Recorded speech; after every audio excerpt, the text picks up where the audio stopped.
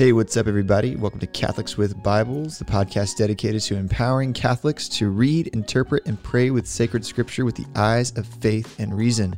I'm your host, Chase Krause. Let's dive in. What up, fam jam? I hope you've been having a fantastic week so far. I was on vacation last week. My wife and baby and I were out at the beach enjoying the sun. I got super duper burnt. It was a good time. My wife was like, hey, you should wear sunblock and put lotion on. And I'm like, sunblock's for the week and lotion's for the week. And then I got super burnt and regretted it for 3 or 4 days afterwards. So my wife was right once again. Moral of the story is listen to your significant other when they give you solid advice and don't be dumb like me. I was like, I just want to have fun and relax. And anyway, so what is up? Welcome to Catholics with Bibles. We finished up 1 Thessalonians last time, and this week we'll be diving into 2 Thessalonians. It's a much shorter book, and so we'll be able to get through it just here in a couple weeks, and then we're going to dive back into some more biblical theology discussions, and then we'll put a pause, and then eventually we're going to dive into our next Bible study. So 2 Thessalonians, going to get into it today, but first, as always, we have that Greek word of the day.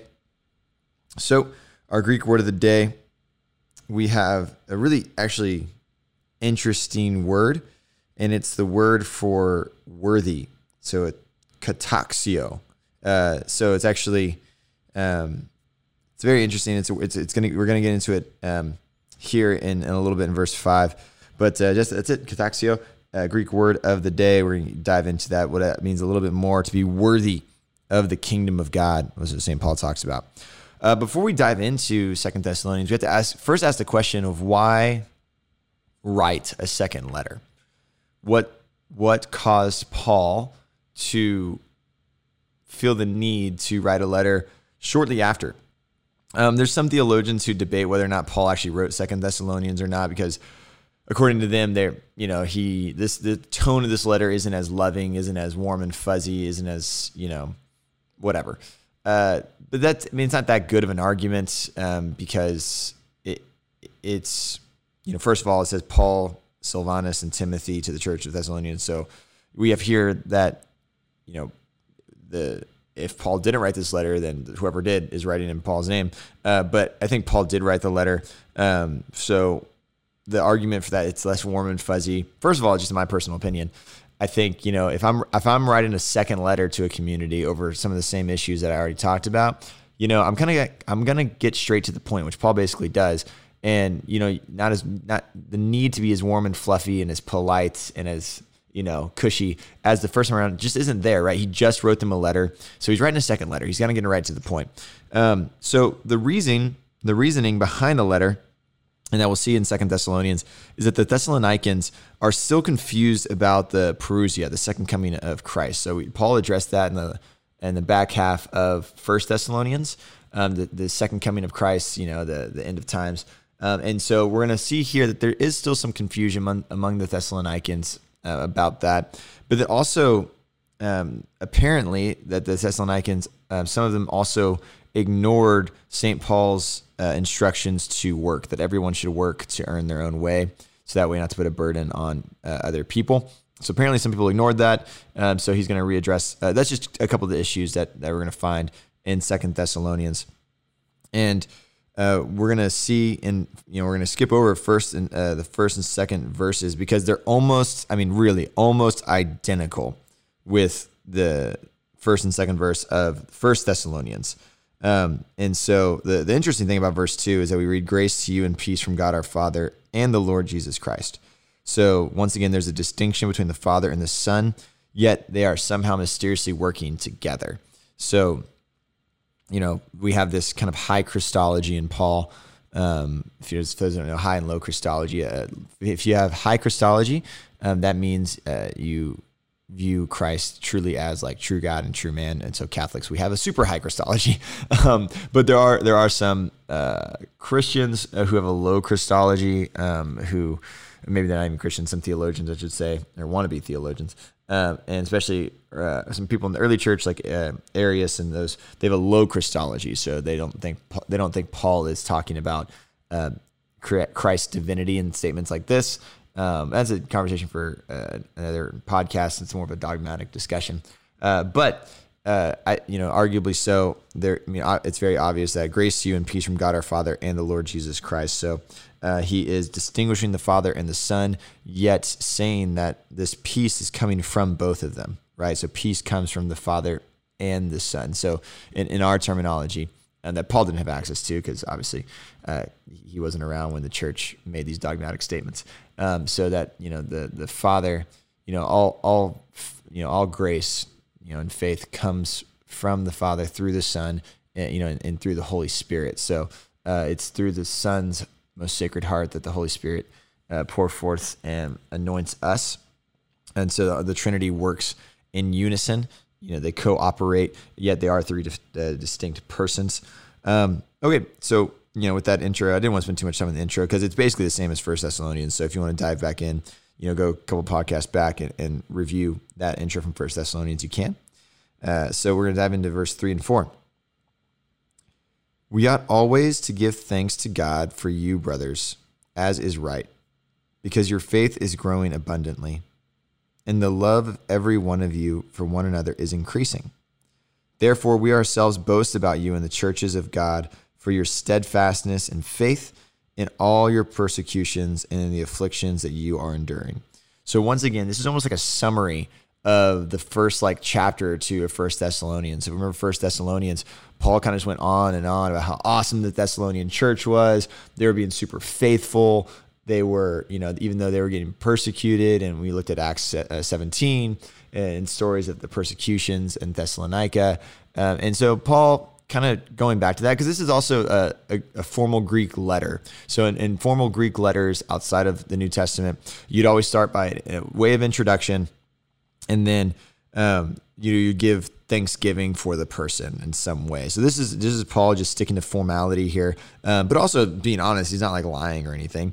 But this section is much, much shorter than 1 Thessalonians. He doesn't feel the need to spend a chapter and a half giving praise to God. He just says, we ought always to give thanks to God for you, brothers, as is right, because your faith is growing abundantly. So he's acknowledging the fact that their faith is still growing, right? It's not like he's writing to them. This is almost like putting them at ease too, right?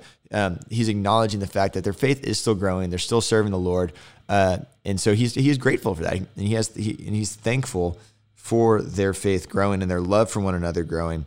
And therefore we ourselves boast, right? Paul, he brags about how awesome the church is in Thessalonica because of their steadfastness and faith in all your persecutions and afflictions and enduring. So it's like reverse gossiping, right?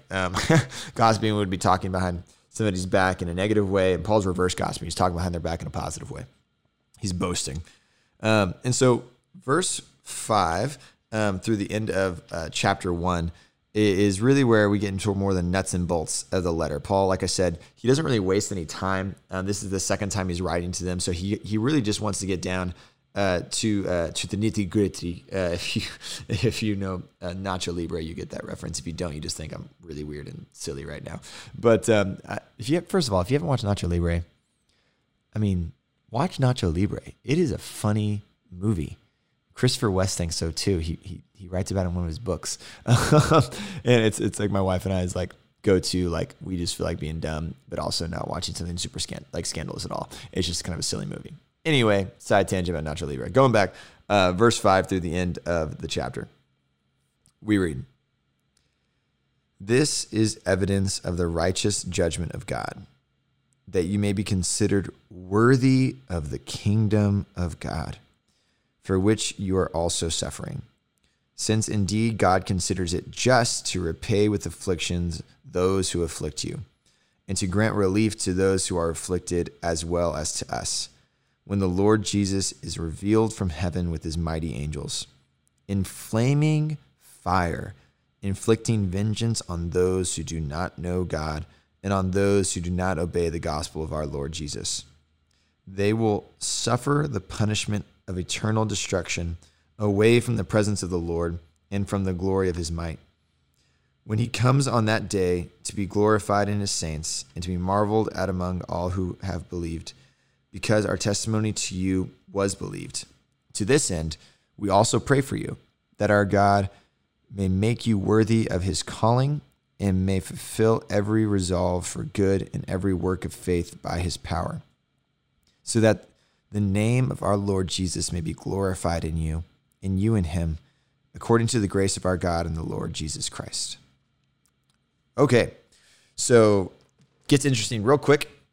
Verse 5 downward. And verse 5, we have this beautiful, but maybe confusing verse. This is the evidence of the righteous judgment of God. So what he's about to say, what I'm about to tell you is proof, is evidence of the righteous judgment of God, that you may be considered worthy of the kingdom of God, that you may be considered worthy. And this is almost, this can be a slightly scandalous verse if we don't look at it right, because, how could you say that somebody's truly worthy of an eternal gift of, namely, the kingdom of God, to dwell with God for all eternity? It sounds almost, a little bit Pelagian if you don't read it right. But Paul's not, a heretic. Obviously, in the Scripture, we believe to be, wholeheartedly, to be faithful and true. But it's one of those things too, where this isn't even something that Paul's making up. If we look at Luke 20 verses 34. When Jesus says, Jesus said to them, the sons of this age marry and are given in marriage, but those who are considered worthy to attain that age and to the resurrection from the dead neither marry nor are given in marriage, for they cannot die anymore because they are equal to the angels and are the sons of God, being sons of the resurrection. That's a very interesting verse, but I just wanted to, it's the same Greek word. It's worthy. So Jesus even says it's those who are found worthy. And it's not as if, God is, somebody who just kind of sets the clock, watches it, and all of a sudden he's looking at everybody and be like, oh, wow, yeah, that person's worthy, but that person's not, right? That's not how it works. God is intimately intertwined. He is the Alpha and the Omega. If you do anything good, it is his grace that provides the opportunity to empower you to do the good act for the good end. And once again, he is the final end, the ultimate cause. So, we're not saying that, and Paul's not saying that these people magically are found worthy, but no, it's rather that they have cooperated with grace, right? They have allowed the Holy Spirit to work in and through them and been prompted by the Holy Spirit to move and to do the good, right? To be found worthy, to be conformed to a citizen of heaven. It's a very interesting term to be. If you think about it, the kingdom of God, what is a kingdom? It's a kingdom, it's a country. And if you dwell in that kingdom, you are a citizen of that kingdom. And so you have to be a citizen of the divine kingdom. Right? You have to be found worthy to become a citizen. So you have to earn citizenship to a certain extent, but it's not. I'm not Pelagian about this. It's not you acting primarily for yourself. You don't take the first step. It is God's grace that empowers you, that prompts you, that puts that faith in your heart, and you must then cooperate with it to choose to accept and cooperate with grace. Right? Grace is not competitive. I've said that in the podcast before. Grace is not competitive. It's not a situation. It's not a false dichotomy. It's not all God or all us. Rather, it's all God and all us, right? It's the incarnational analogy. It's not that, Jesus is all God or all man or some kind of weird combination. Rather, he's fully God and fully man. He's totally both. And grace works in an incarnational way. And so we have to be found worthy of the kingdom of God, for which you are also suffering. Since indeed God considers it just to repay with affliction those who have afflicted you. So to be found worthy of the kingdom of God is to prove how much you want it by suffering. So you're suffering for the good, and you're choosing to do the good or to avoid the evil, knowing that you're going to be persecuted for it, knowing that it's going to result in something that's not going to feel good. That is what God looks at, and being empowered by the Holy Spirit that's what God's going to look at, and he's going to see his son in you. As it says, St. Paul says in Galatians. So, and this is interesting because Paul doesn't talk about like death a lot. He doesn't talk about what's going to happen at the end of time a whole bunch. But I mean, that's one of the things he's addressing in this letter. And so he says, since indeed God considers it just, dikaiosune is just, or dikaia, sorry, is just. Dikaiosune is righteousness. So it's the same root word. So God considers it just to repay with affliction those who afflict you.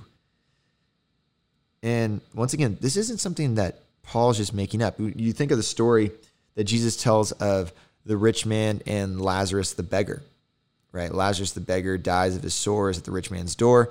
And then when they die, the Lazarus is in Abraham's bosom. And the rich man is in Gehenna, right? He's on the other side. He's unquenchable fire.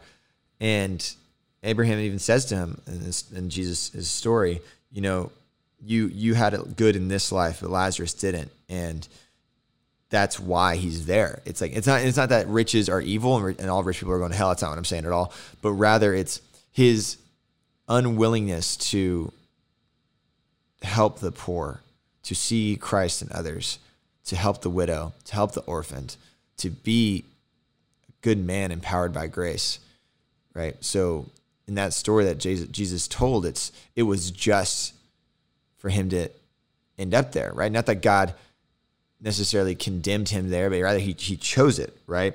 And verse 7, there's a flip side of this. And God also grants relief to you who are afflicted, as well as to us, when the Lord Jesus is revealed from heaven with his mighty angels in flaming fire, inflicting vengeance on those who do not know God and on those who do not obey the gospel of our Lord Jesus.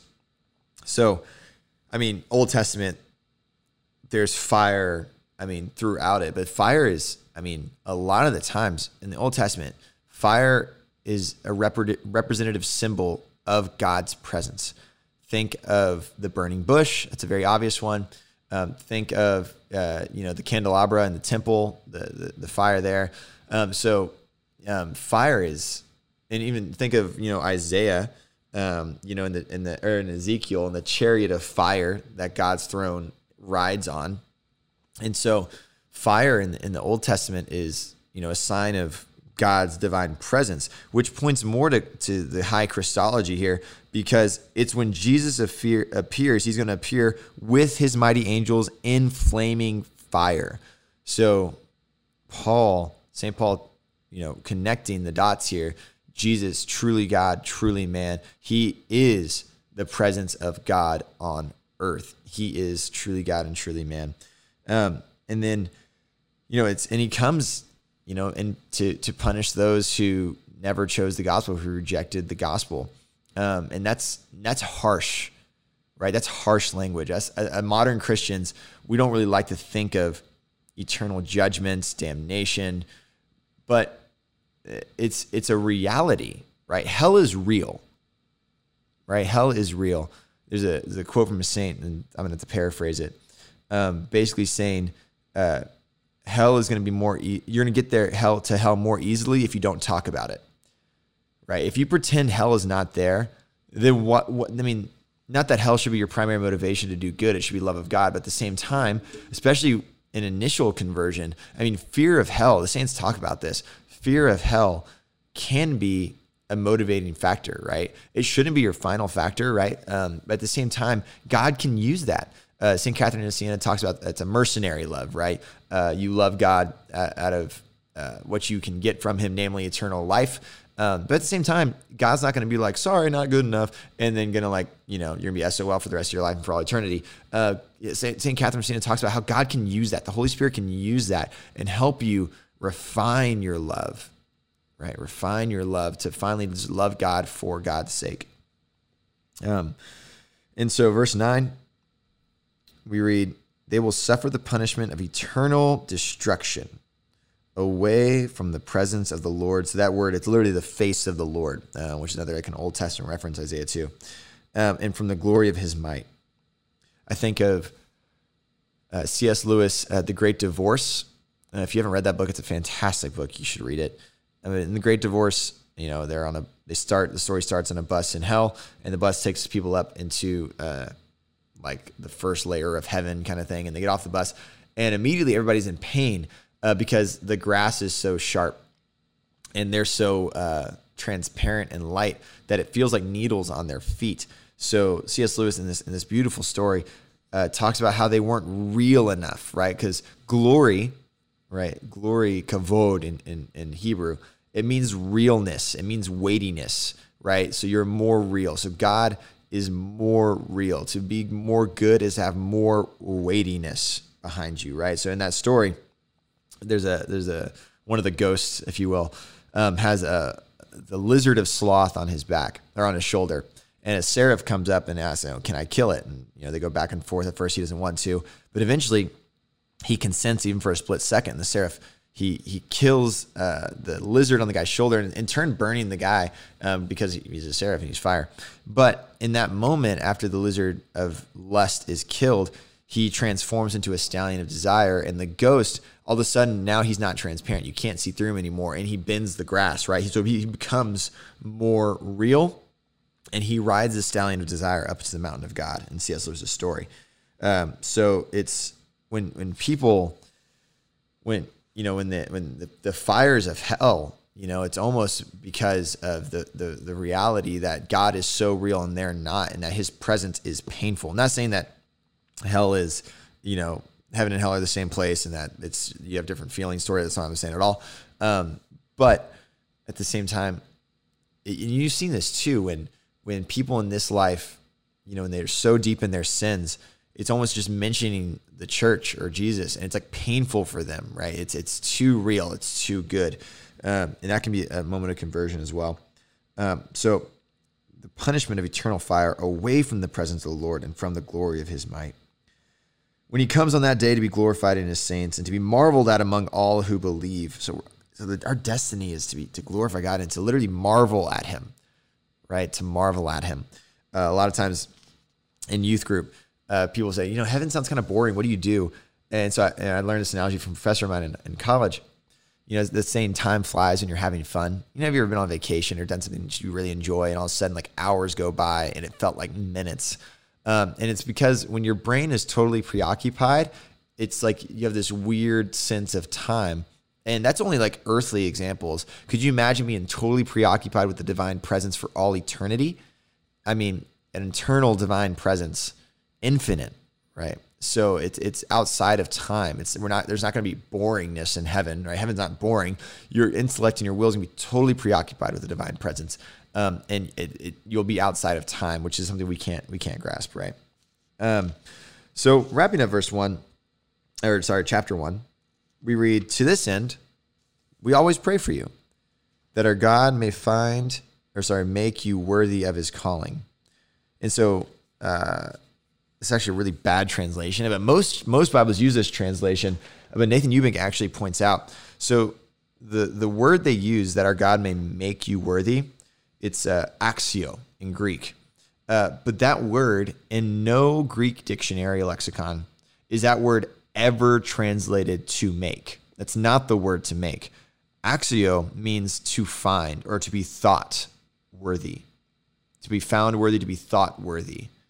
So the reason that a lot of translators use the word make instead of find, it is because they're fearful of a Pelagian tendency. They're fearful that, this sounds, quote, too Pelagian, or even like for Protestants, too Catholic, right? But that's the literal translation, is that God may once again find you worthy of his calling and may fulfill every resolution for good and every work of faith by his power. So even go back to verse 5, to be considered worthy, right? To be considered worthy, and then to be found worthy. So the goal of the Christian life for St. Paul, telling the Thessalonians too, in order to be found worthy. So when Jesus Christ comes again, there's no fear. Rather, we're going to bask in his glory and the glory of God. Be found worthy. And it's not that we make ourselves worthy. That's not what St. Paul is saying. That's not what the church says. It's not what any good Orthodox Catholic says. Rather, it's that the fact that God sent forth his Holy Spirit to enkindle the seed of faith, hope, and charity in your heart. And you've accepted that, and you have cooperated with that, and you've allowed the Holy Spirit to transform you, to be citizens of the kingdom, to be citizens of the kingdoms and soldiers for Christ, to be found worthy when he comes again. Not that it's us who took the first step, far from it, but rather God who took the first step and initiate. It's the primacy of grace through faith. But we cooperate, right? It's not just all God. We're not Calvinists. It's not all God and none of us. Rather, it's all God and all us. But God is the primary agent. And finally, verse 12, so that the name of our Lord Jesus may be glorified in you, and you in him, according to the grace of our God and the Lord Jesus Christ. So what's the purpose? What's our goal? It's to be, like St. Paul talks about first in the Ephesians 1, to be the praise of his glory. St. Elizabeth of the Trinity even talks about this. She says that the goal of my life is to be the praise of his glory. That my very essence, that my life, that my words may be a prayer and a prayer of praise, acknowledging his reality, his glory, his goodness, that everything I do may be a prayer of praise for the goodness and glory of God. So that's 2 Thessalonians chapter 1. Next time, we'll dive into chapter 2. I'll see you next time.